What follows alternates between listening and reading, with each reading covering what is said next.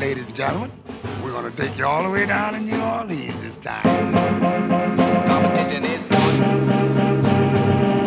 Competition is on. Competition is on. Competition is on. Competition is on. Competition is on. Competition is on. Competition is on. Competition is on. On the paint. On the paint. Like an old school whipping. Competition is on. Competition is on. You are listening to Hard in the Paint with David Grubb. It's Friday and we are headed into, amazingly, a busy sports weekend of actual games. The NBA exhibition games continued with the Lakers and the Mavericks last night. LeBron and AD looked good. Seth Curry went off for Dallas. No one wants to play Dallas, I don't think, in the first round of the playoffs. Even as the 7, I think they could give the Clippers a little problem if the Clippers don't take them seriously. Luka Doncic has the potential to be the best player on the floor on any given night, even with Kawhi Leonard and Paul George on the floor. So I don't think anybody wants to play Dallas, particularly if they're shooting the ball well. If they're shooting the ball well, if Porzingis is shooting, if Doncic is making shots, if Tim Hardaway is making shots, if Seth Curry is making shots, that is a very hard team to defend. And the Pelicans know that well. Kyle Kuzma still sucks. And Lakers fans are killing him. Remember when he was untouchable? They said that the deal couldn't go down. They would not part with Kyle Kuzma in the AD deal. Yeah, he's untouchable now, ain't he? Nobody wants him. I don't think the Lakers want him anymore. Giannis looked fantastic. The Blazers looked rusty. Damian Lillard didn't shoot well. CJ McCollum didn't shoot well. Carmelo Anthony didn't shoot well. The interior guys shot pretty well. But interior defense, I don't know how great it is right now in these exhibitions. But the Pels will play again on Saturday against the Denver Nuggets and Bol Bol. So get hyped for that. You get to see Bol Bol versus the Pelicans. And we'll see how Bol Bol does in his second NBA appearance. I do have one comment about the games. Okay, so the home announcers do the games on the NBA Network for these exhibitions, the home team.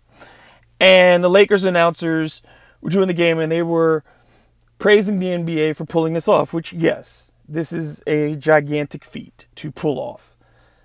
But at the same time, there was a bit of, hey, look at this, everyone is fantastic, nobody's sick, And we're a couple weeks into this, and that's fine. And even if nobody comes out of this sick, and that's what we all hope, is that every player, every coach, every staff member comes out of this healthy. But to be doing a victory lap while there are millions of Americans who go to work every day without protections, we have teachers about to go back to school without enough sanitizer for their schools. I mean, it's a shortage around the country in hand sanitizer. Every kid in the country is asked to bring hand sanitizer to their schools. Asked to bring wipes, all those things. And the NBA is patting itself on the back for spending hundreds of millions of dollars to keep players safe. That's what it was supposed to do. It has those resources. It's doing what it should. It should not get a pat on the back for that. And we certainly, as a society, shouldn't be patting leagues on the back when we are, as a nation, not taking care of those essential workers and even just the people who have to work every day. Not just our essential folks, not just the folks in the hospitals, not just the teachers, not just the grocery store people, the delivery people, all these things. Everybody's going to work and they don't have an assurance that they're in a safe environment. Major League Baseball got started with a pair of games on opening night of its 60-game season. The Yankees win over the Nationals. Garrett Cole looked solid. The Yankees got a big home run from Giancarlo Stanton. So that looked normal in that regard. It looked like baseball. Just there was nobody there. And baseball, I think, will be least affected as far as the on-the-field kind of things because you just don't. Baseball is by nature 6 feet apart at nearly all times. The people who are the closest to each other ain't facing each other. So I think baseball will be pretty successful. I still wonder how the season is going to go. But we'll talk more baseball with today's guest, and I will introduce her soon. But Please stick around for that. On college sports, Barry Alvarez, now the latest athletic director, to warn that all athletic programs are in jeopardy without football revenue. And I understand it. They're talking about $40, $70 million shortfalls in athletic budgets without football. But how can there be any question in your mind after these statements by coaches, by athletic directors, that football players and also basketball players are employees of their universities? How can there be any question at this point that these are employees and not players? What does it say about the state of higher education in athletics if the sports are going to drive the decisions we make about how schools operate? If that revenue is more important than what the academic missions of these institutions are, if sports is more important than what the academic missions of these institutions are, then why do they exist? This is what Alvarez said. I believe we will reach a monumental crossroads in the coming days. We will have two choices: remain at the head of the class or fall behind. Everything we pride ourselves on. Now, this is everything we pride ourselves on: competing at the highest level, developing world-class student athletes, and raising trophies, relies on our ability to financially support our student athletes. Is that everything we pride ourselves on? Is that everything we pride ourselves on? And you can say, yes, that's the mission of the athletics department, but that is still not the mission of the athletics department. Competition on the collegiate level, because you see all these announcers say this whenever you see this, oh, it's about sportsmanship, it's about team, it's about learning. No, it's about revenue and trophies. It's a business. Coaches have to win. Players have to perform. Money has to be made. It is not a game. It is not amateurism. None of what they're saying is right or true. And this, all the things we're going through in this country, this is the time for evaluation. What do we value? What do we really take pride in? What should we take pride in? I mean, you look at Kentucky, and you have the University of Kentucky faculty asking that Rupp Arena be renamed. And some people are going to say, when does it end? When do we stop changing names of things? And my response is how much time you got, and I'll tell you when it should end. Because we can respect accomplishments without honoring people who don't deserve honor. Not in the public sphere. Not in the public sphere. Adolph Rupp was a great basketball coach, and I can say that. You don't win 800 plus games. You don't win national championships. Even if your competition is segregated, you don't do that unless you have some type of ability to coach. And clearly, he was an innovator. He was somebody who was influential to a great number of people in the game of basketball. I could say all those things. But in a lot of ways, he was a flawed person, particularly when it came to race.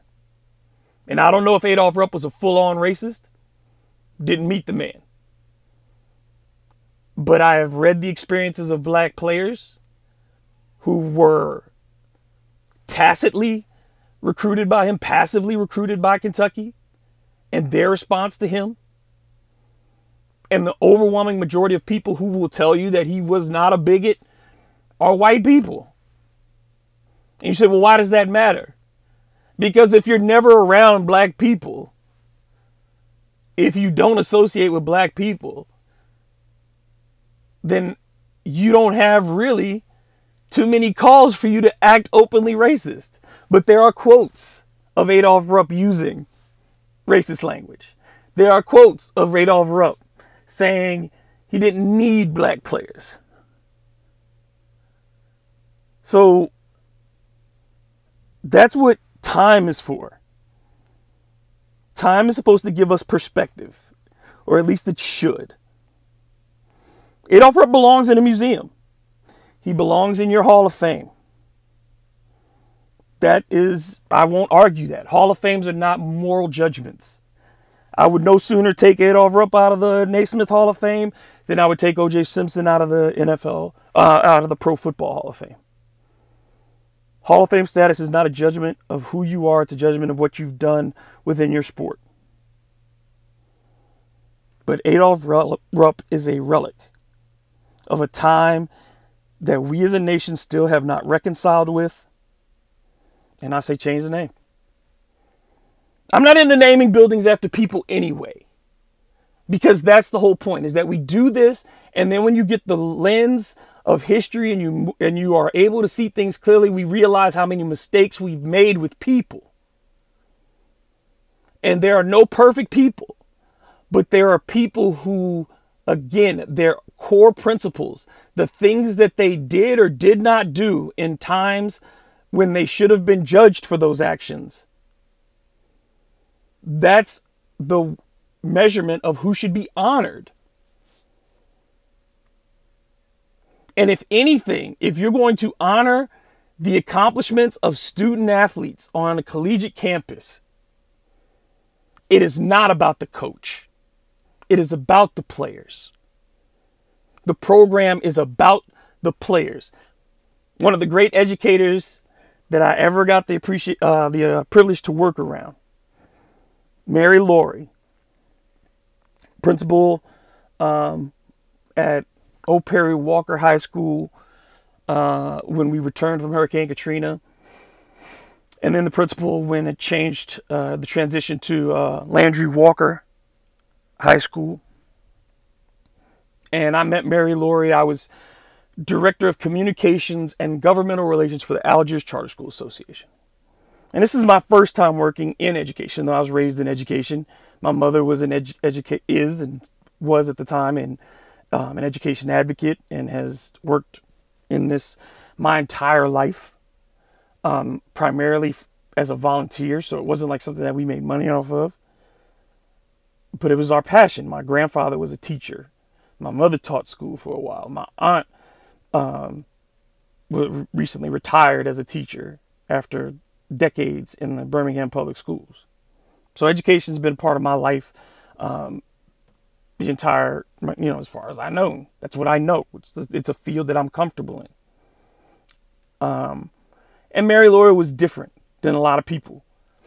And one of the things she taught me, well, two things. The first one was one day I saw her skipping on campus, and I was like, and this is a woman who was in her 60s at the time, and she's skipping. And I asked her why she was skipping, and she said, one of the things as an adult you forget how to do is how to skip. And she said it's a carefree thing. It's something that kids do, and you don't do it as an adult because you let go of a lot of those things. And she said sometimes I just use it to remind myself to be young, and that was cool. The other thing though was something that was very serious. And when we were first opening schools after Hurricane Katrina, and we were setting up our mission for ACSA, and this is a group of people who had primarily not worked together ever. This is a brand new staff. Some of the educators, of course, knew each other, but us on the administrative side, I hadn't met any of these people. I knew some of the principals because some of them had been mine. Some of them had been teachers at schools that I'd attended. But Mary Laurie told me and a number of people that schools do not exist to give adults jobs. Schools exist for the betterment of children. And I think we have forgotten that, particularly when it comes to the intersection of athletics and academics. And I understand it when people say that there are bigger issues, because there are much bigger issues than just names on teams and buildings. There are way bigger issues. But you don't have to stop trying to fix both at the expense of either of them. We can take care of the cosmetic things while we take care of the systemic things, because they both matter. The outward appearance of these things matters as much as the inner workings. And if you think that the momentum of the movement slows down, it's only because we're worried about the ability of those who don't want change to outlast those of us who do. Not this time, not me. And I hope that most of you who are listening feel the same way. All right, that's the start of the show. So I'm going to take this quick break. And when I return, my guest, Erica Fernandez, otherwise known as Curls and Sports, from the quickouttheblock.com website. We talk some baseball, we talk some basketball, and we have some fun. So stick around. Be right back with more Hard in the Paint with David Grubb. Shot ain't never missing. I'm money hungry on a money mission. Pussy nigga, you not in the loop. None of my niggas talk, we just shoot. Get the dope and do what it do. Get a pack and flip it to two. We moving weight on the highway. Welcome back to the Friday edition of Hard in the Paint with David Grubb. It is now my pleasure to welcome to the show for the very first time Erica Fernandez. She goes by Curls and Sports on Twitter, and you can find her work on quickouttheblock.com, where she covers everything from entertainment to sports. Erica, thank you so much for joining me. I'm so glad to have you on.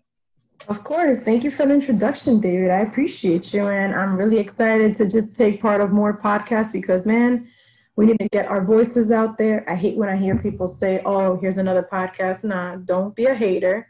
Give an opportunity to a different perspective. Yeah, and for 11 months I had a radio show, and our station changed formats. I lose my show. And so that was like literally, this is the second week of the pod. I took 1 week off after the show got canceled on a Monday morning, 45 minutes before I get off the air. I took 1 week off, and I said, okay, we just move it to a pod. I'm just going to do it. And the thing that I've enjoyed about this, because this is, tomorrow, Friday will be the second full week, is that, I do get to say more of what I want to say. And I get to go into longer conversations with guests and really not, that interruption of commercials and the fact that you got that limited amount of time and topics. I don't have to deal with that now. And so I really enjoyed it. That's so dope. I'm happy to hear that. So first, how long have you been in the game and what got you in? Oh my God. It's crazy because I've been in this game as long as I've been in my relationship with my fiance. I want to say he's my good luck charm because that's when things kind of really started working out for me. So I've been in sports. Well, I've been working in sports rather since 2013. I think we both got back in. 7 years. Yeah, I think we both got back in. Or I got back in the same year you got going. Yeah. Because I started in the early. I'm showing my age. I started in the early 2000s in television. And doing sports broadcasting, I was in, my last station was WGGB in Springfield, Mass. And I got out of TV because it just wasn't fulfilling. It was like a lot of 3 minutes, and cutting your time for weather. And so I just got out of it. I did PR for a good decade. PR, marketing, writing commercials, all kinds of stuff like that. And I got back in 2013. Because I missed sports a lot. I missed the interaction. And I was like, I started volunteering. I was like, I'll write for free if somebody will let me write. And it just worked out since then. So I know the grind. I know that grind. The grind is hard, but you know what? I think that as cliche as it sounds, hard work really, truly does pay off. And people ask us, I'm sure that you've gotten like, oh, how'd you get started? What's the blueprint?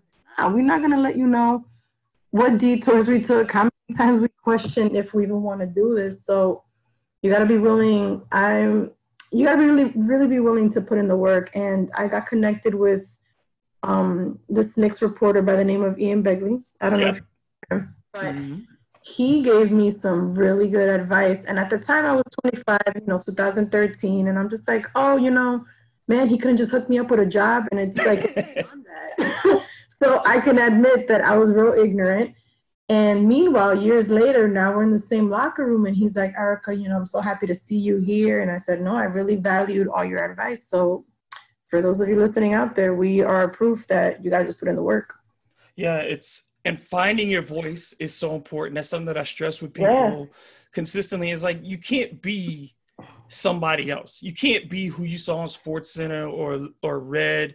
I mean, it's one thing to have influences, and I have certainly influences, but finding my authentic voice was something that was a process. I agree. Finding your voice and trying to not duplicate what others are doing, and not to say like we're trying to reinvent the wheel either, but You just also want to be unique and stand out in a place, I'm sorry, in a space that everything is kind of just rinse and repeat. So I can understand what you're saying as well. In this market now, because media is getting so fragmented, Mm-hmm. what's cool is that there are so many venues to at least express yourself and your opinion, and you can fail more. And that part I think is important because if you looked at the stuff that you wrote in 2013 and you look at the stuff that you wrote now, I know I was embarrassed by some of the things that I wrote. I really thought they were good at the time. And I look at them now like I had no clue how to really put together a compelling sports story at the time.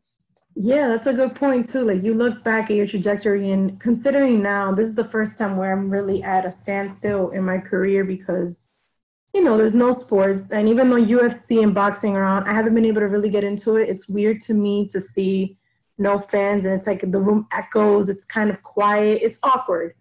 But I'm happy that people are getting into it. And obviously with the restarts of other bigger sports are coming out today and next week and in August as well. But you're right. Looking back on what we've done, I've sat down. I'm like, wow, I did all that. And then I said, damn, my 2014 stuff could have been a little bit better. You got to learn. It's what's the word I'm looking for? It's not a sprint. It's a marathon. Yeah. And if you can't be critical of yourself, you have to be your harshest critic. You have to be the person because nobody else, like it's a competition and nobody else is going to, you're lucky when you get a great editor. Yeah.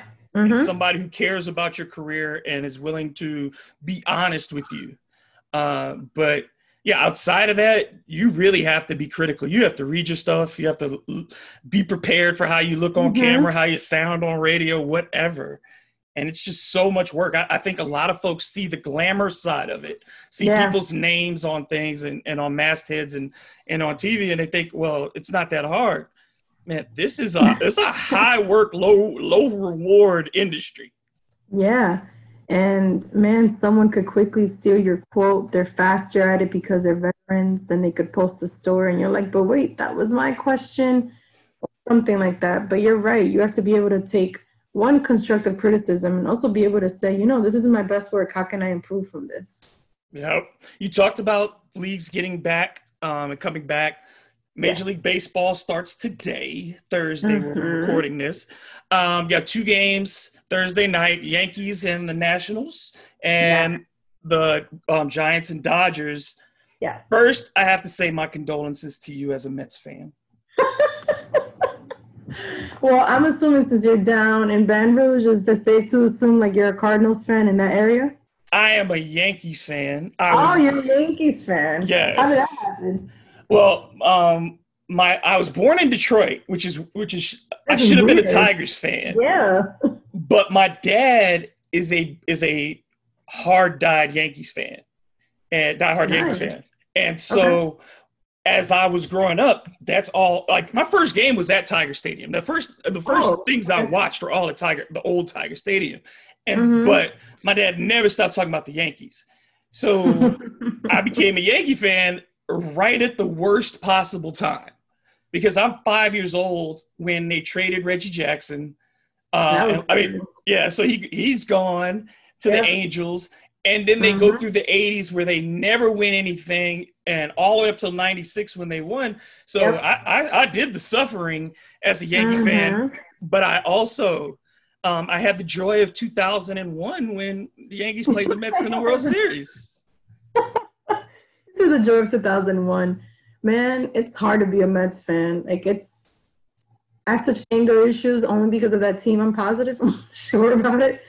But you just kind of end up living and you're learning, and you know how to develop some thick skin when it comes to the Metropolitans. Yes, as a fan of the Knicks and a fan of the Detroit Lions. Suffering. You're a Knicks fan too? Damn. That's Yeah. And the Knicks, Patrick Ewing is the reason I'm a Knicks fan. He was the first college basketball player that I fell in love with, and he gets drafted by the Knicks. So I've been a Knicks fan ever since. I hate James Dolan. Okay. I wish you. I can't stress that enough. And the last time I cried over a game in my life Okay. was John Stark's Game 7, Knicks versus Rockets. Like I bawled that night. My friends had to come pick me up and take me out of my house. Yeah, it's that bad. Too. But it's ironic because you're saying that, and I have to be honest, like I didn't really grow up watching Knicks basketball. So a lot of it, I am still learning like the culture. And I grew up a Spurs fan, that's why. So that's out of left field, one, because I'm in New York. But I really thank God that I'm not a Knicks fan because I can't take another suffering fan base. Like with the Mets, it's enough. Yeah. And for the Spurs, see, the greatest player in Spurs franchise history, one Timothy Theodore Duncan. Yep. That was my classmate at Wake Forest. No way, really? Yes. Wow, what a small world. I remember watching him. This is the reason why I'm a Spurs fan is because my brother followed his career in college ball. And because he would have to babysit us. So my brother, not to age him, but he's turning 40 this year. So he was the oldest sibling. And he's like, all right, I got to babysit y'all. So you're going to sit right next to me and watch whatever we're watching. So that's why I'm a Spurs fan, because we followed Tim Duncan in college. Yeah, Timmy, we came in the same year. And the game, Zion's debut game was against the Spurs, and he was here in town, and it was really cool to see him again because I hadn't seen him in a couple years since he had retired and then came back to coaching. Yeah, so it had been a few years, but Timmy's the same dude that he was when we were 18 years old. That dude has not changed. That's beautiful to hear. Like people always say, like, oh, they're not humble. There's no humble bone in their body, but I think that's always a reach, and it's dope. It's great to hear like something that I already suspected, that he's such a great guy. Like he's such a nice dude. Like you could just be friends with him, not talk about ball. He could talk about anything else. He loves video games. Tim loves video games. If you want to talk to Tim about something, talk to him about video games. And also, if you ever interview him, ask him about how great a point guard he could have been, because he will tell you. He believes. And like it was funny because it was me, him, and Antonio Daniels who played with the Spurs for when they won one of the titles. Antonio Daniels, who broadcasts for the Pels. So it was the three of us talking together, and I made a joke about it, and Antonio immediately was like, "Stop telling him that. He swears he's a great point guard. He believes that to his core." And I'm like, "Yeah, I know. I've seen it since we were in college. He knows he's a point guard. He believes." Yeah, he just swears he was miscast as a power forward center. He thinks he's a point guard. Okay. Well, I'll keep that in the back pocket. I'll be like, so a friend of yours told me once. Good to know. Yeah, so those were some really good times. But so back to baseball. So if this were a normal season, 3 of those 4 teams would be World Series favorites: Yankees, Dodgers, Nats. But now with the schedule stacked with these divisional games, and in your interleague play is only against the same division regionally from the opposite league, it makes it so much harder to predict who's going to make the postseason. I completely agree. And then I read an article earlier today from Yahoo. I forget who the writer is, so I feel rude saying that. But they were talking about, I can't even be happy that it's back. So that's the other part that I'm conflicted on, because you're right. These three out of those teams would definitely be World Series favorites. Like I honestly thought it was going to be Dodgers, Yankees, World Series all over again. Even I'm secretly want to see it because like I wasn't alive for the one that happened in the 80s. But it's just a weird vibe right now, and I think that it still counts despite it being only 60 games. I hate that people are saying it's going to be an asterisk. No, it's not. Respect the title. I mean, it depends who wins. More importantly for me, because if it's the Dodgers, then I'll talk all the smack I could talk. But even my problem is with the Yankees is Yankee fans. So no offense, David. No, I don't like bandwagon Yankee fans. I don't like them. Them so much. No, and I don't like people who think that the Yankees started in 1996 when Derek Jeter got there. I am not friends with those people. No. Yeah, nope. You haven't been there during the dark ages, which was the 80s, and obviously it's a good 15 years, if not, yeah, about 15 years more or less. Yeah, of nothing but disappointment. But Yep. so if we do the 60-game season, you got Toronto still doesn't have a home. Yep. Oh no, I saw that they're gonna play in Pittsburgh. I don't know if No, that's it's not out. confirmed anymore. No, it's out. This poor team. Yeah, so now they're talking about Buffalo, where their AAA team is as potentially being the site, but they still don't have an agreement, and we're playing. They're on the road, I mean, for their first two series, but we're playing, and they don't have a home. So just baseball's preparations for this. Mm-hmm. You know, we saw what happened in Kansas City, where they lost a significant amount of players, impact players for coronavirus. Yeah. Could you see a scenario this season where a team has to pull out? You know, I've always suspected that. I've recently suspected that because of how many players have been testing. And then also, I didn't really like the way that the players union, I didn't like the way that the league was handling with the players union stuff. I don't think they really prioritized their health. Mm-hmm. Like Juan Soto's out tonight because he has COVID. Yep. So it leads you to believe, like, who else did he come in contact with since, you know, they played an exhibition game? So there's just so much things to consider, and it's just hard to say, but I wouldn't be surprised if a team pulls out. But even then, like, it's just a part of history that I think we're just gonna have to accept and move on. Like, part of me still feels that, you know, cancel it all. We'll just wait till next year, wear your mask and all that good jazz. But, you know, part of us still wants to see sports in some sort of spectrum.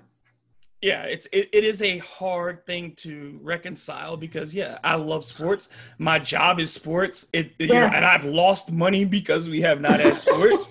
Yeah, for and sure. It hurts people like me and you a lot more than it hurts the owner. But it's really hard because I think MLB did do a poor job, and we can talk about the NFL a bit too. But those two leagues and the NCAA have all done really bad jobs in preparing for player safety.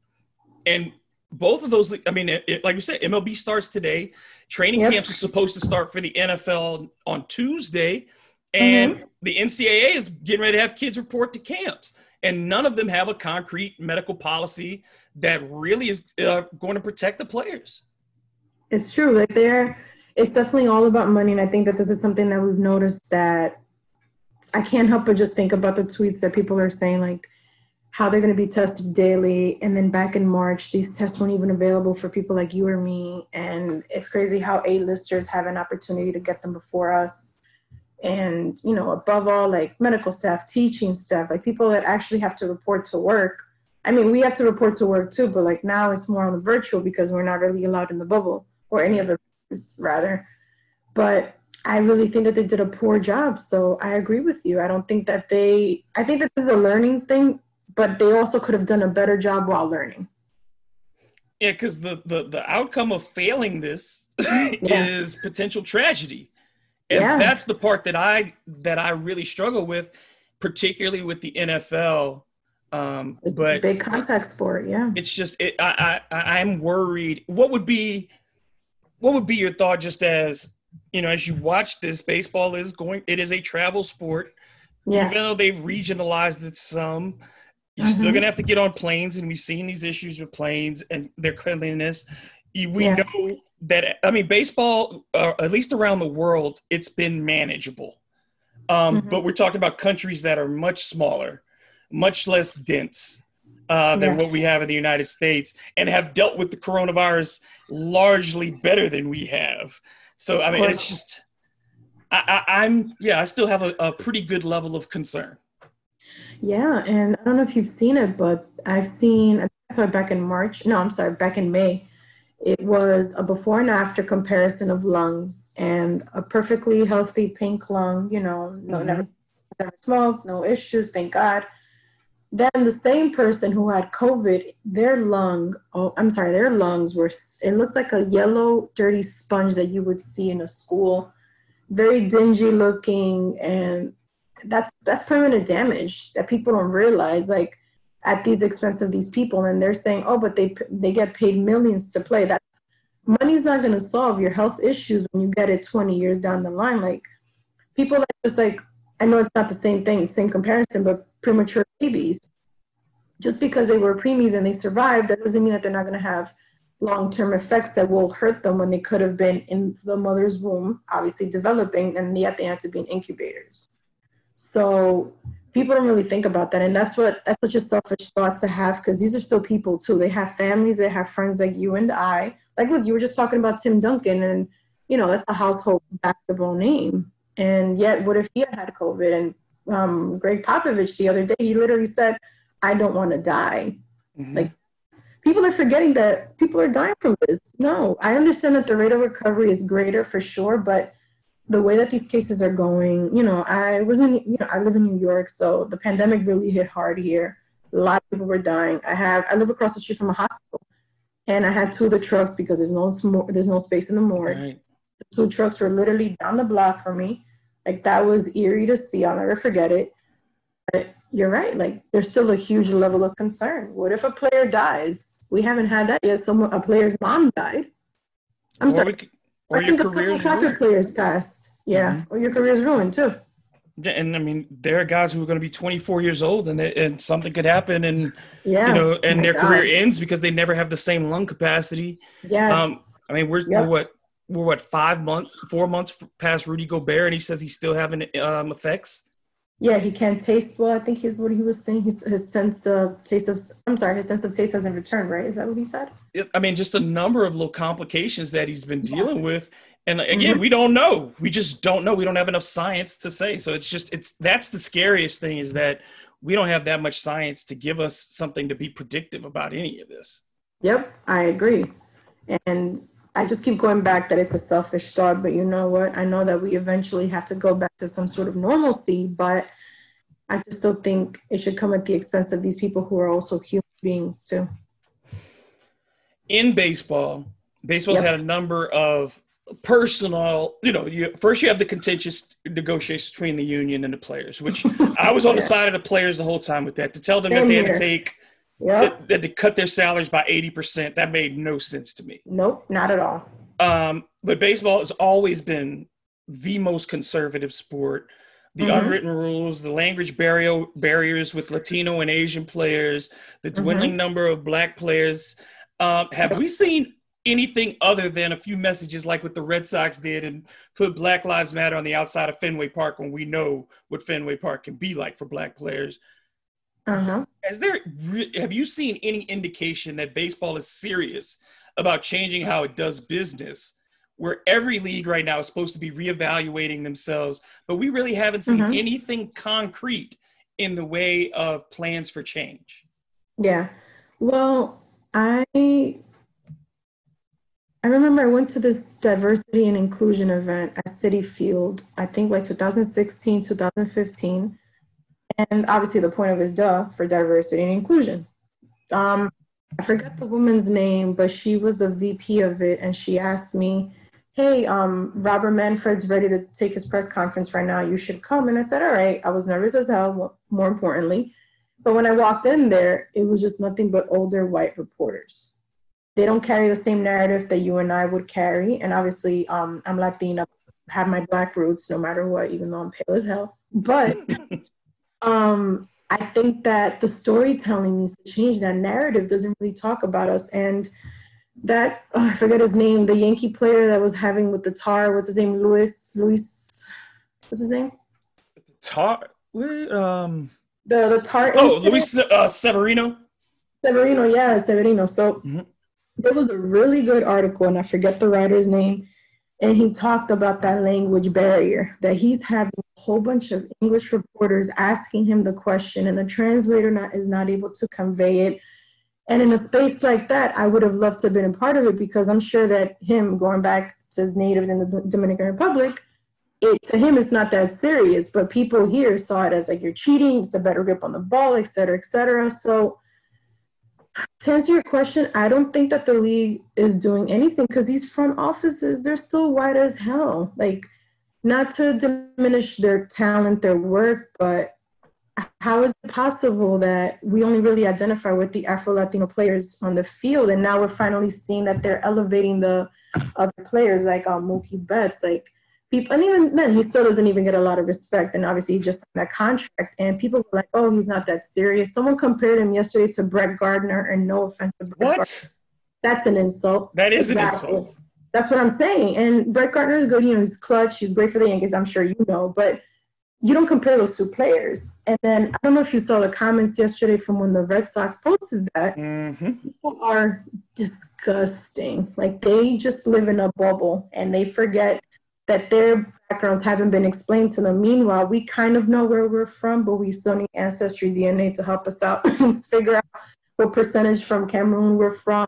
If I do have Spaniard descent in me, for example. But even then, like, I don't even observe it because, like, to me, it's like, whenever I see people talk about these DNA tests, like they go off and say like be white, and I feel like you should still be proud of your minority descent in your background. But I still don't think that the league is doing anything concrete to bring change. Like I'm still waiting to see some, our era of Ken Griffey. I thought it was going to be Curtis Granderson. Obviously, he got injury after injury. I mean, not to say Ken Griffey didn't, but I think that we need a star player to try to be able to reel in back those black fans, because like now, I don't know if you saw the Griffey doc. Mm-hmm. They're saying that now baseball isn't even played as much as inner city, and it's seen like kind of how soccer kids, because I never played soccer growing up, but it seemed as an expensive sport for people to be able to afford, and you used to be able to play in the streets like stickball. So now it's not affordable for parents to put their kids in anymore. Maybe they could do a little bit more with that to reach out to the communities, because kids are just connecting to basketball and football. Because you can pick up a basketball and go anywhere. Even if you're not shooting, I can stand there and dribble and work on that. And football, if I got one other friend, we can throw the ball back and forth. Mm-hmm. But baseball is not something you can do in solitary, most part of it, the parts you fall in love with. You can't do it by yourself. And like you said, it's extremely expensive. And with the focus on travel teams and playing year round, for most Black families and most families in general now, it's highly expensive. But for Black families in particular, where do you see a baseball field in a city now? Where do you see a place for some kids who can just go out and get access to a bat, a ball, and a glove, when a good glove now is almost $100. A bat is going to cost you $100. Cleats, all those things. There just has not, and people forget it wasn't that long in this country when baseball was the sport for Blacks in this country, and for Latinos primarily too. Because the first major Latin star in this country athletically was Roberto Clemente. Yeah. And I've just, obviously I wasn't born in that era yet, but I was looking at, I've seen his videos and stuff. Like he was very much outspoken. He didn't give a damn. And I love that. But you're right. Like there's a different sense to it. And I watched the Caribbean World Series. Obviously I'm a Spanish speaker. I watch it with my dad in the fall when it happens. And there's just a different vibe out here, and they could just take so many notes. They could bring in consultants from these nations and work with them, but I don't think there's an interest. No. It's unfortunate. Yeah, baseball's audience is getting older and more monochromatic. And like you said, I love the Caribbean World Series. I love the Mexican League. I love Korean baseball. I love Japanese baseball, because they're all more fun. They are more culturally accessible, and they don't give a dang about bat flips, and they don't give a dang about the crowd having fun, and they just letting people enjoy the game of baseball. It seems like baseball treats itself now like they want you to act like it's golf. Yeah, and I think they're so concerned with changing the pace of the game, speeding it up. Like the game is not the problem at all. And they don't realize that, no matter how many articles you and I and other writers might write, but that's literally the last thing that should be on their mind, because like this game was fun in the 90s and nothing was changed to it. Like, I just don't understand what's on their mind, but these front offices have to change. And the first thing they have to do is that they have to bring in more minorities. They're all white. They don't understand the culture, the fun behind it.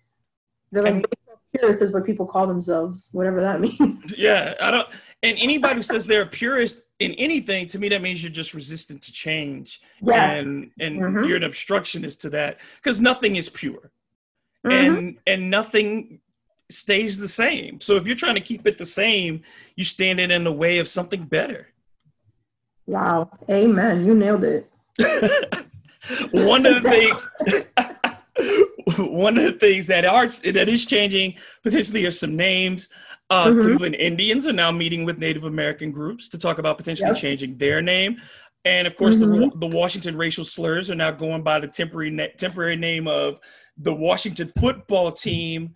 What are your thoughts on the Washington football team as a placeholder, and then just in general, why this sudden revelation that these things we knew were bad for Yep. decades, now all of a sudden people are saying, well, let's have a conversation.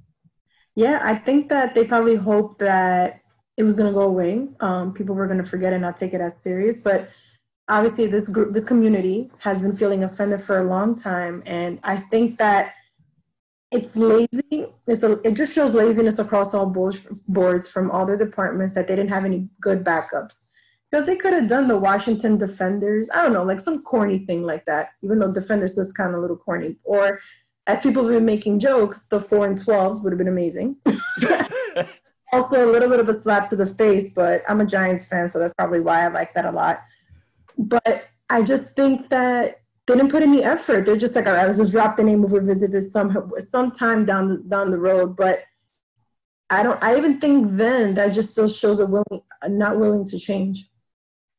Yeah, I think that it seems like when this first came up, and someone that I correspond with, the sports attorney, his name's Daniel Lust, and one of the things he was talking about was when the federal government took away the copyright and the registered trademark from the team. What was it? 4 years ago? It was still during the Obama administration when that happened. Apparently, some random woman bought it, a friend of mine.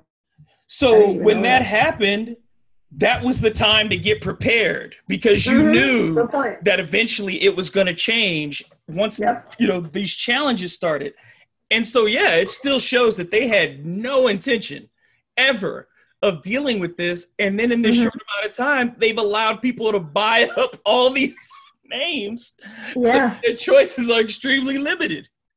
Yeah, at this point, what they could have done is what you said earlier. They could have met with Native American groups like the Indians are doing, and probably discuss a more positive and welcoming name. But the more I read, the more I learn. Like, people are saying that we shouldn't say, for example, like David's my spirit animal. Apparently, that's also offensive. We shouldn't be using the term spirit animal, apparently. So I was like, okay, I guess I didn't know that was offensive. But also, like, we're all just learning, and we have to accept this change and be able to learn together. And it just seems like there's such a big resistance to trying to understand why this is so offensive. Yeah, and why self-identification. That's really what this is about. And it's what we're talking about is in this country, and the racial conversation we're having is, you cannot, and in our field, don't tell our stories for us. And I think that's so uncomfortable for the vast majority of Americans who are used to defining us through their lens. Exactly. And that's why it goes back to what I was saying earlier about Severino. Like that, I can only imagine how he felt. And obviously there's a language barrier. And then, like you said, telling our stories, like talking about inner city kids growing up. For example, like you said, you were telling me Detroit.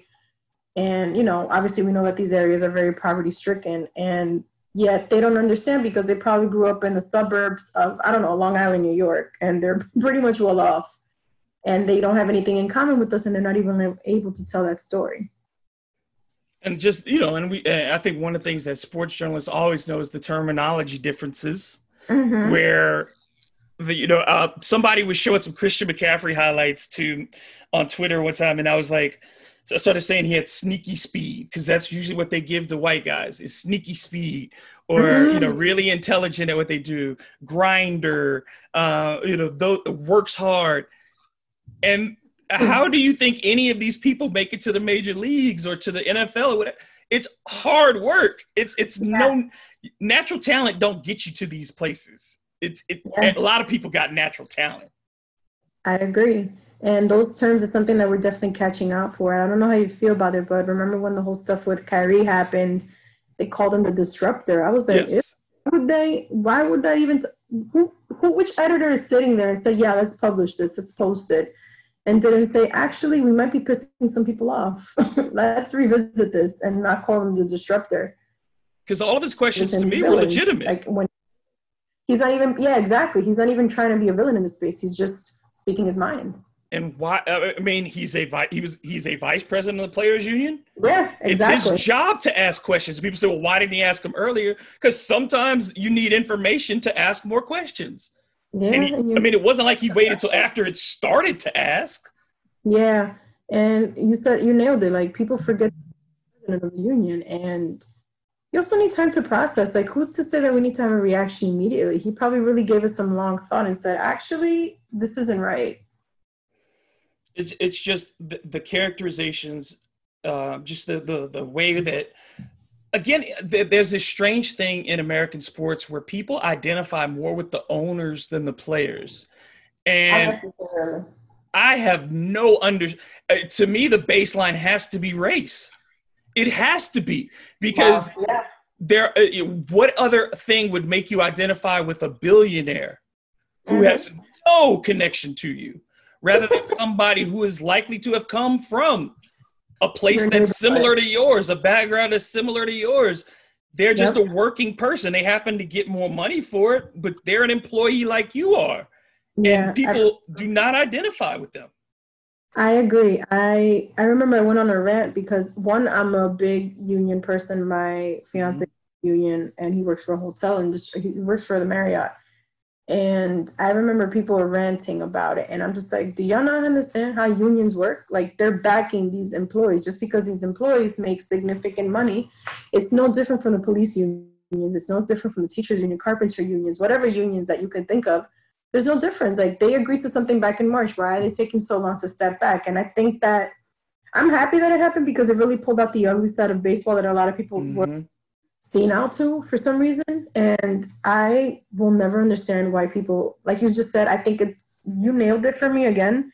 And I think you're right. It has to be a race thing where they're so offended that these players are actually showing levels of concern when the owners aren't even there. They're probably not even going to be at the stadiums. They're probably going to be at home watching the games because they're older. So this means they're more susceptible to goddamn COVID. So they're not even going to be able to participate. So, okay, let's let these guys who are in their 20s and 30s get sick. Meanwhile, we're still earning millions and billions at this point. And at the same time, the owners only care about fans as sources of revenue. They don't care. Yeah. You're not a friend to that billionaire. You are somebody. You're a consumer. And that's the thing. The athletes are much more connected to the fans. They reach out to the fans. We see on social media constantly the interaction between players and fans. Where are owners doing things like that? They're not. So why do we, this looking down on players as if they should be grateful? And I've gotten that from callers on my show, that why aren't these guys more grateful for things that they earned? No, even using that language like that, you're so charged, you're not even catching the point. And no, there's no need to be grateful at all. They should be, if anything, I think that owners should be happy that they don't just have a bunch of subordinates that are just going to stay quiet and work, but that's not how they view it, because obviously they're just concerned about making money. And it's crazy because Mets fans a few years ago, and I'm sure you saw this, they're like, boycott the team by not showing to the game. Where were those fans all of a sudden? They're all now missing the game? No, let's still boycott. Because you don't buy tickets, that's how you hear the owners direct. And I don't think a lot of people understand that. It's not the TV deals. You have to show up and then buy stuff in order for them to make money. So it's just so upsetting to see like that narrative that people are saying. Just because they make millions doesn't mean it's an excuse to just treat them like crap. No, not at all. To move back away from the NBA, from the NFL, all these things, one of the more interesting things announced today is the exhibition fight between Mike Tyson and Roy Jones Jr. Iron Mike 54, Roy Jones 51. They're going to fight for 8 rounds on September 12th. Yep. These are two of the most dynamic, unique fighters of all time. You've Mhm. seen Mike Tyson's training videos. Are you excited to see these middle-aged men in the ring? I love that sentence. These middle-aged men. I think it's good for the sport for sure. I had no clue it was going to be on pay-per-view though. That's something I just discovered right before our call. I was like, oh, I wonder where we could watch it. And then I was suspecting it might have been on the Zone for some reason. And then I'm like, oh wait, it's on pay-per-view. Wow, who has it? But anyways, I was reading a lot of comments. I love reading comments, but people were going in. Like, obviously, I think it's very down the middle. Either Mike's going to put him to sleep or he's like, Roy Jones is going to put on the best performance of his career. But I am excited for sure. I love it. Boxing is definitely one of my favorite sports, and I can't wait to see the spectacle because that's what I think. It's a spectacle. I wonder what the money is. Like, where's it going to go? Is it going to go for charities? Are they going to be earning it? I mean, not that they both need it, I would like to say. I hope not. Yeah, right? But I'm excited to see it. Why not? Let's see these two middle-aged men in there. I just hope that they don't really knock each other out too bad because if you fall down now, you might break your hip, yo. I'm like, I was fortunate enough to see Prime Tyson and Prime Roy. Mm-hmm. And Roy was probably next to Tyson. Roy was my favorite. It's like my favorite fighters from those years is Iron Mike, Roy, Pernell Whitaker. I loved Pernell Whitaker with like every rest fire. in peace, man. I know that dude was everything to me. Like he was everything that to me. He's everything that people think Floyd Mayweather is. I thought Pernell was a better fighter overall than Floyd. That was my thought. But yeah, I love that era of boxing, and I think what boxing needs, like you said, they need a spectacle because there has not been a great fight in some time. Deontay Wilder and Tyson Fury was really disappointing. Oh my God, part two was trash. So I think they need no, this. both of them were. I'm sorry. It was a terrible fight. It was a terrible fight. It wasn't interesting at all. And Deontay Wilder, bless his heart, I mean, he's a puncher, not a fighter. His technique is so bad. Yep. Yeah. I hope that I was actually discussing that with my former boss. And he's like, I hope that he finally decides that he needs to learn how to train defensively. And I hope that he finds a better trainer this time around. No offense to his training camp guys, but still, you're right. Like he was exposed, as everyone was saying. I mean, he holds his hands so far out. I mean, it's just like, you can't do that against a guy who's almost 7 feet tall. Mm-hmm. Like, just giving him jabs. That's all you would, it's just bad. Deontay, I love the dude, but dude, work on that defense. I agree. You need to work on that ASAP. Because if you're planning on trying to even, let's just say that somehow he ends up getting a fight with Anthony Joshua, man, you really got to come and prepare because Joshua actually finally learned a lot more to his technique, which is great to have seen. MMA, though, has been doing really well. And I have to give Dana White some credit for pulling this off as well as he has. The cards have been good. And, I mean, outside of his beefs with his fighters, which he always has anyway, overall, I'd have to give UFC a solid grade for making it this far without any incidents. Yeah, I actually watched UFC. Was it 251 that was on a couple ago? Yeah. I watched it, and I'm like, oh, wow, this actually isn't too bad. And I kind of felt bad not tuning in. But I said, you know what? Why not? This looks like it's working. It looks like they're taking all the precautions. And even people are going to test positive just because of, at this point, it's a miracle of who doesn't have this and who hasn't had it, rather. But you're right. He was really criticized, I remember, he was trying to launch. And then people were saying, no, you shouldn't launch because now this is popping up in Florida. What are you doing? But you're right. We got to give him some credit. He's handling it pretty well. Yeah, and for a combat sport, that's where that's what the worry was, that he's got the proximity. Yeah, they've done a great job with keeping cornermen safe and keeping the fighters generally safe. So yeah, I got to give him credit. I know he's had a couple of times where he's had to pull cards real quick because of substitutions. 2 days later. So we'll see how it continues to go. But for right now, this might be the best summer UFC's had in a while, just because the fights at the top have been good and all the champions slots are filled. Yeah, I agree. I definitely can't wait to see. I know that I forget which one is coming up next month, though. I think it's like August 15th-ish weekend. Yes. I forget 252 who's is fighting going to on. be huge. Yes. It looks like it's actually really good. So I'm hoping that none of the fighters get COVID and just stay safe, train right, because at the end of the day, we're trying to work our way back to normalcy, and it's going to be a long road to recover. Yes. All right, now we get to have some fun. Random I questions. mean, this was already fun. Well, I'm glad you're enjoying yourself. Of course. I always want to make folks feel welcome when they come on. So, all right, but these are utterly random sports questions and other questions. All right. So first, we'll start off. Who is your favorite athlete of all time? You know, that's such a tough one. I can never pinpoint one guy or one woman, rather. But I would say I've nailed it down to two, and between Muhammad Ali for sure. I have an attitude problem, as does he, and he never shut up. And I learned a lot from his videos. He would talk all that smack. And, you need that confidence in your life. So I would say I love this confidence, and Muhammad Ali for sure, guy. And then girl, Serena Williams, she's a beast. She doesn't give a damn. She'll tell you in your face what it is. And her ethic, she's amazing. And she's a mom. Like, I love the photos. I don't know if you saw them a couple weeks ago. She was out there with her daughter, Alexis. She's just so inspirational, but both of them are definitely, both male and female, would be Muhammad Ali and Serena Williams.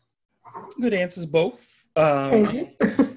I mean, both considered the GOATs in their sports. And I mean, Serena, like you said, to me, to be in her mid to late 30s at this point and still be dominant against 19, 20, 21-year-olds is just, in that sport, in women's tennis in particular, which has always been a younger person sport outside of the Martina Navratilova era, is always a young women's sport. I mean, so yeah, she's just phenomenal. The worst sports movie you've ever seen? The worst sports movie. I'm prematurely judging it because I haven't seen it, but... You're going to say Space Jam 2? No, I was actually going to come out of left field, but The Longest Yard doesn't look like it's a good movie to me. I've never seen it, though, so I'm definitely judging the hell out of it. The Adam Sandler version or the original? No, the Adam Sandler one. The Adam Sandler one is not good. The original is very good. The original is very good. I didn't know there was a remake. That's something new I learned. Yes, the original stars Burt Reynolds. Oh, is it from the 70s, 80s? Yeah, 70s. And you got to remember, too, Burt Reynolds was a running back at Florida State, so the football is legit. And I recently watched the Golden Girls, and they kept talking about him. I think they must have talked about him at least one episode a day. Oh, yeah. Burt Reynolds, king of Florida. And the Golden Girls. So. They love him. Yep, exactly. Yeah. If you could have played in any one game in the history of sports, which one would it be? I would say, damn. These are really good questions. So whoever, I know. I did these. I came up with these. This is beautiful. This is amazing craftsmanship. Oh, I would say, because it's a cultural thing for me, the World Baseball Classic when Dominican Republic won. That was 2013. Yeah, that to me would have been amazing to have been a part of, because they had, like, that's what's crazy. Like, going back to, we were talking about how baseball once changed. Let's look at that team. Look at how they were engaged in the Venezuelan team, the Mexican team. It's beautiful. But yeah, I think that would be my moment to be a part of. They loved playing together, that group. Yes. That was a team. And it wasn't the most talented group of the teams that were there. But they played. They had fun. They had fun. What is your guilty pleasure television show? Guilty pleasure television show? You know it's trash, but you don't miss it. Damn. I would say I haven't seen reality shows in a while. I don't know what any reality TV looks like now, but in the past there was It was Ice Loves Coco, which with Ice-T, Yeah, I remember that. obviously his wife. But as of now, I think, you know what? I'm not even embarrassed to say it. It was oh my God, I just got a brain fart. What is the title of this damn show? It's on Netflix too. Grace and Frankie with Jane Frankie. Fonda. Oh yeah, I love that show. Frankie and Grace. Yes, Yes. I love that show. That is a great show. Yeah, it's so bad. And I'm just like, why am I watching this? I'm like, all right, next episode. Okay, cool. And I didn't even know it was ending next year. I picked it up during COVID. So, Yeah. yeah. I mean, well, they're in their 80s, so it's not like they want to Yeah. keep that grind. Making TV ain't easy too. I agree. And then, God forbid, you'll never know. Like, shit, tomorrow's not promised. No. Here's one that I love. Name a Okay. player who has not reached their potential, but you really believe in them. I would say, okay, so I have two answers to that. I Okay. definitely want to put David Wright on there. It's unfortunate because I have the same injury. The injury that he has in his neck, I have the same injury. So I understand his pain. And somehow I fought through as he did. David Wright. And I would say, kind of corny, but I would say Kyrie Irving. Yeah, Kyrie has not reached his potential. No, I I would don't definitely think so. agree with that. I Yeah. think he still hasn't grown up enough. He hasn't gotten to that Yes. stage. And we forget that, you know, I turned 32 yesterday, but he's still in his 20s. Like there's still so much, like science is right. We still got a whole lot to mature. So I think that he still hasn't discovered his full potential. Yes, and happy belated. I did wish you happy birthday. Thank you. Yes, you did. But happy Yeah. belated. Yes, you did. Yeah. What was your best moment as a fan, and what was your best moment as a reporter? Oh my God. Okay, I'm gonna throw it back. September. Hold on, I had the ticket stub actually somewhere in this house, but it was one of the last few games at Shea. It was a Philly Mets game, and that you already know there's so much beef there. Mm-hmm. It was a sold out house because you already know that's when we collapsed in September of 2008. So that was already depressing. But anyways, there was a family of 3 Philly fans. And I remember these kids, everyone around me was booing this little girl. And she was probably no older than 5. So I'm sure she hates the Mets at this age. But she's probably 15 and she's never going to forget that. But I remember a friend of mine was next to me. He was going in and I said, yo, why are we booing this little girl? And he's like, nah, she's a Philly fan. I said, chill out. Like that, I would say that would be my best moment as a fan when I was like, all right, you guys are all you need to chill. It's not that serious. Don't boo this little girl in her face. It was bad. I mean, it was a good game. I remember Pedro Martinez was pitching it. I think he got tossed from the game. It was a Sunday night game. I remember it was on ESPN. It was a lot. Good times. What was the second part of that question? Your best moment as a reporter. Best moment as a reporter. I think, best moment as a reporter. I would say, well, I can't name a moment because I think I'm still discovering great moments, Right. but I would say my attitude. I don't like to barge in and be rude because I see that all the time. Like I'm part of New York media, so I want to give us a different narrative. So I'm not pushy. And if anything, maybe I should be a little more direct just to get my stuff answered and walk away and get my work done. But I would say I'm human and I relate to the athletes where I make the questions comfortable. So I let them know what I'm going to ask them. And then they're like, actually, I'm not comfortable with asking. I forget there was this player, this Bulls player, but this is a few years ago. I was going to talk to him about his upbringing. And he's like, actually, I don't really feel comfortable talking about that. And I said, that's fine. Don't worry about it. We'll just talk about the game. So I would say that would be a good moment, trying to make sure that whoever comes into New York walks away with a better attitude. Like, listen, I didn't have a good attitude from one of the Post or the Daily News guys, but Erica actually treated me like a person and she wasn't going in on questions. So then who would be your dream interview subject? Ooh, my dream interview subject. I would say recently, like Tina Charles. She's been doing a lot of amazing things. And she's been, it's great. And I feel like the WNBA doesn't get any respect that they deserve. No.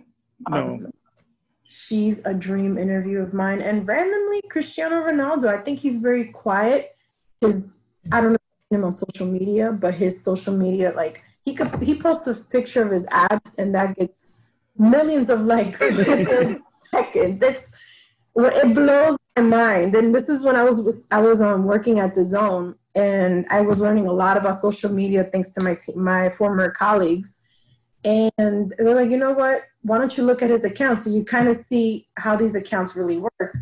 And I remember he posted a photo of his abs, no lie, and he was in like a Speedo. And within seconds, 1 million likes. I said, wow, do people just have post notifications on? So for him, he doesn't really talk too much. So I think that would be another one, like an all-tell, like, please put me on about your life, playing during the World Cup, all that good stuff. Yeah, I don't think I can recall what his voice even sounds like. Yeah, exactly. Yeah, because all we see is abs and good looks, but we don't hear him. And bad statues. Oh my God, that's statue. Oh, they made him look like he was crazy. Oh my God. I can't believe they still have someone commissioned to do that, but terrible.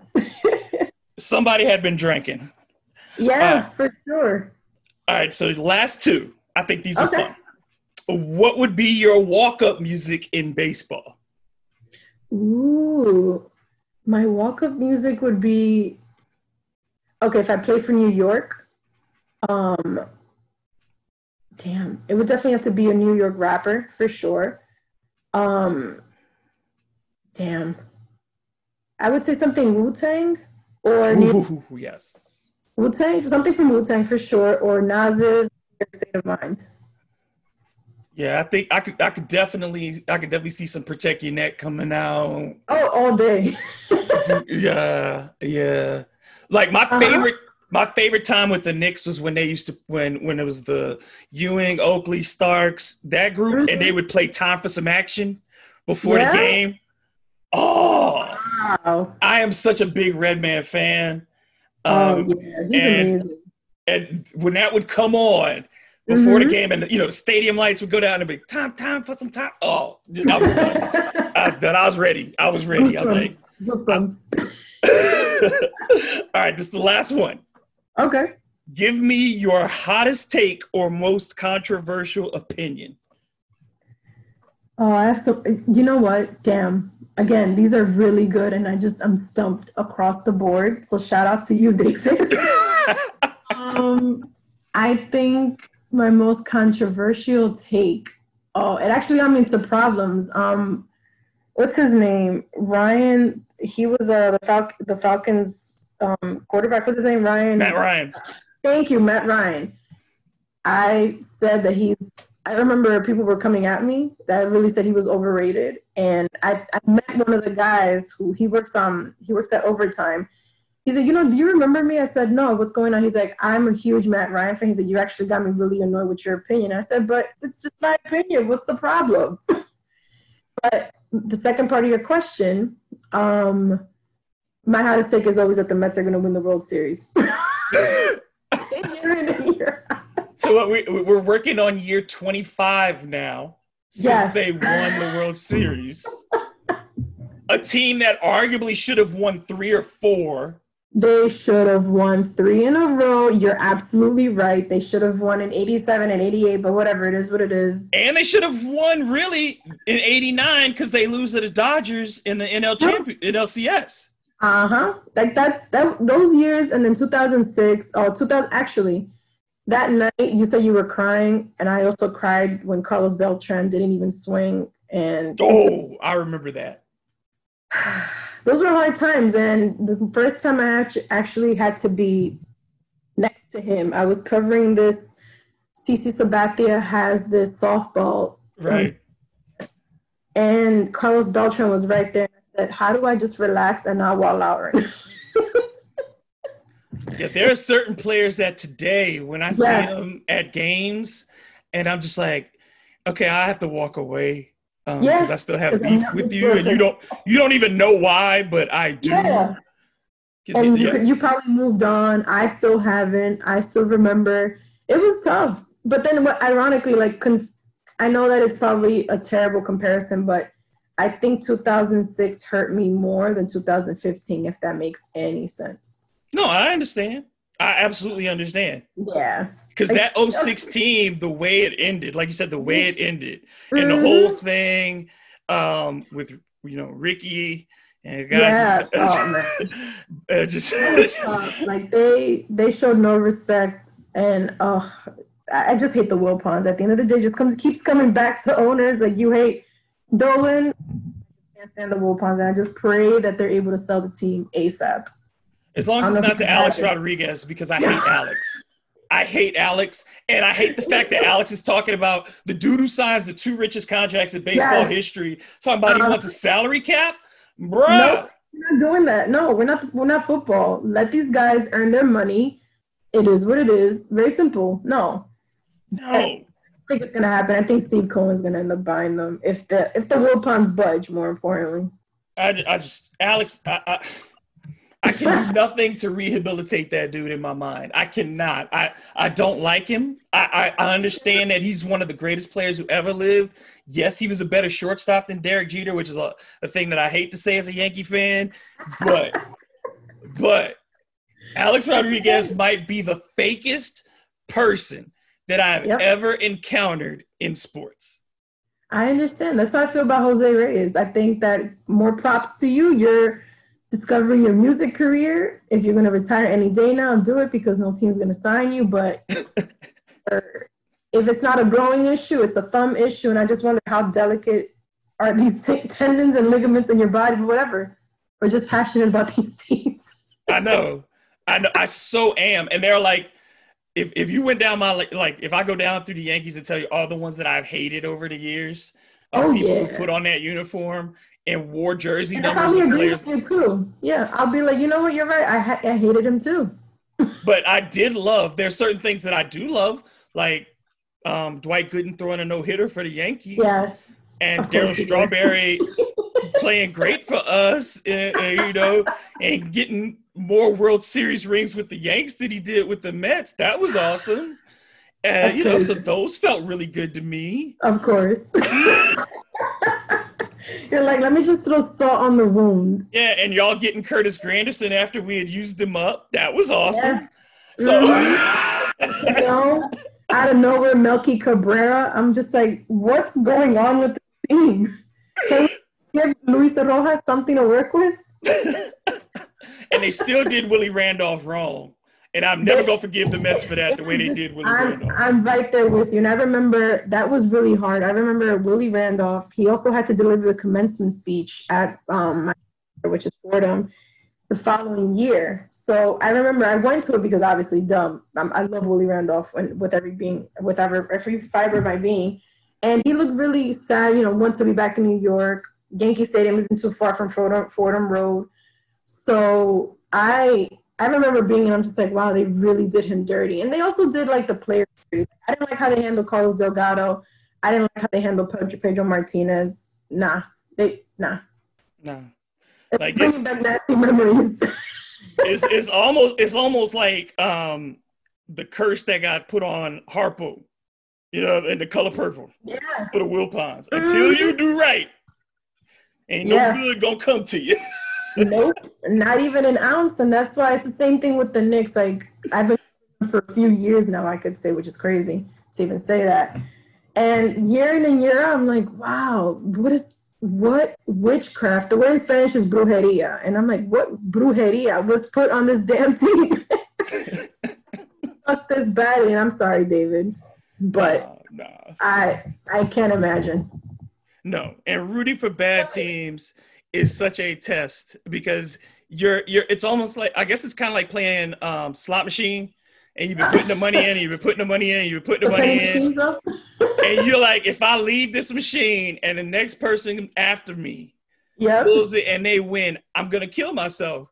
And that's where I am with the Knicks. It's like, I've been waiting my entire life for them to be a consistent winner, and I know the minute that I quit them, something is going to happen. 2012 was a really good year for them. That's when I started paying attention to them, and I said, "Oh, okay, they got And they themselves." did Melo wrong. Honestly. Yeah, well, not we. I'm sorry, I'm an extent. They did. They did. Like, and Yeah. I just watched the Kid from Coney Island doc on Stephon Oh Marbury. my God, that was so good. And I remember kids in high school arguing about this. And again, I never paid attention to the Knicks. I was always out in the West. I prefer the West over the Eastern Conference any day anyway. And I'm like, wow, now I remember why David was going off. One of my best friends, his name is David, so he's such a Knicks fan. And he was still defensive about it. I texted him about it. He's like, we actually had a really good squad. It wasn't even that bad. It's just that he still kept making excuses for it. And I said, you know what? I'm just sorry that you were there and you had to just watch these games. But they really did him bad. I'm just happy that he had to leave in order to really find himself. And the end of it was so touching when he said, you could be anything you want, right? And I'm like, wow. Yeah. Yeah. Steph is one of those guys. If you talk about the guy that I will stand for, the player that no matter what, if we get in an argument, Steph is that guy for me.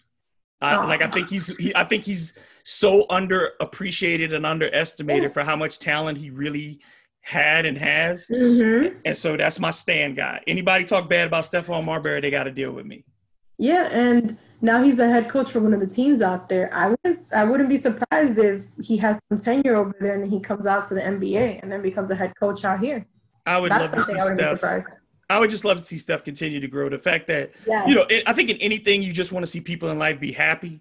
And exactly. he looks happy and content. And that's just awesome. It's beautiful. A friend of mine, that same friend, he said that he has apparently a barbershop out in Brooklyn where he gives free haircuts. I didn't even know that. So he's like, yeah, I went to the barbershop one time. It was early in the thousands. And he's like, yeah, they actually have really good service and they provided free haircuts for kids. I didn't even know that. Like, what type of person, despite being painted as a villain and a monster in the media, just because you were losing your mind eating Vaseline that one time doesn't mean that there's no way that you're not able to recover from this. And that's part of what we talked about is just the way narratives get driven about people. Yes. And we forget that they're human beings, and then people extrapolate what you see in 5 minutes and say, I know you. I know who you are. And that judgment, particularly on athletes, because you think that, I saw you for 3 hours on the weekend, that I can make a judgment about who you are as an individual, your work ethic. Like, that's one thing that I don't criticize about players is their work ethic, because I don't know what the issue is. I can criticize their play. You know what I mean? And I can talk to coaches about things. And if the coaches say something, that's something. But for me personally, I'm not going to call out another professional's work ethic. That is not for me to do, because I don't know what's inside their heart or their head. Yeah, because we don't even know their amount of training that they do. Like, they get paid obviously a nice amount of check to play, but this is something that none of us could do, because if it was easy, everyone would be doing it. It's easy to sit on your couch and criticize when you're not even out there. And it's still a job. At the end of the day, it's still a job. And it don't matter what job you got. At some days that you're going to wake up and be like, I really don't want to go today. Yeah. You can't call out, though. Nope. Nope, you cannot. I guess, unless you're doing load management. Exactly, in the G League, somehow. It's true. This is cool, because this is our first conversation, and we went longer than I really thought we would, just because it was enjoyable for me. I had a great time. I hope you did. Me too. Thanks, David. This is great. Like, I love connecting with so many people, and especially in sports. You can't be snobby about it, like, oh, I don't want to follow back, or, oh, I want to have a certain amount of people I only follow back. Man, get out of here with that. You make no sense. It's just one big community, and I'm glad now that you and I are connected in it. And so go ahead and tell folks again how they can follow you and what you may be working on for Quick Out the Blocks. Of course. So you guys can find me at Twitter and Instagram, Curls and Sports. Spelled normal, nothing crazy, no Z's at the end. It's just S. And for Quick Out the Blocks, I'm actually working on a feature on an analyst by the name Monica McNutt. So I don't know if you guys have heard of her, but she is a rising star. She played for Georgetown, so I can't wait to see what she's going to develop. And I'm actually in the process of starting my own podcast soon too. All right, then. Well, then I have to return the favor then at some point. Yeah, for sure. Definitely have to be on there. And I'm a little nervous to do it on my own, but you know what? I think I could do it. I've been seeing so many people doing it and just taking notes and learning. So that's just be you. Just be you. And the same thing with writing. You'll find your voice and you keep it rocking. For sure. So all my best to you. Thank you again. And we will talk again. We will talk again. We will. Especially that first series, Yanks versus Mets. That's what we will be talking, one way or another. That is Erica Fernandez, and I am David Grubb. This has been Hard to Paint, and I'll see y'all on Monday. We out.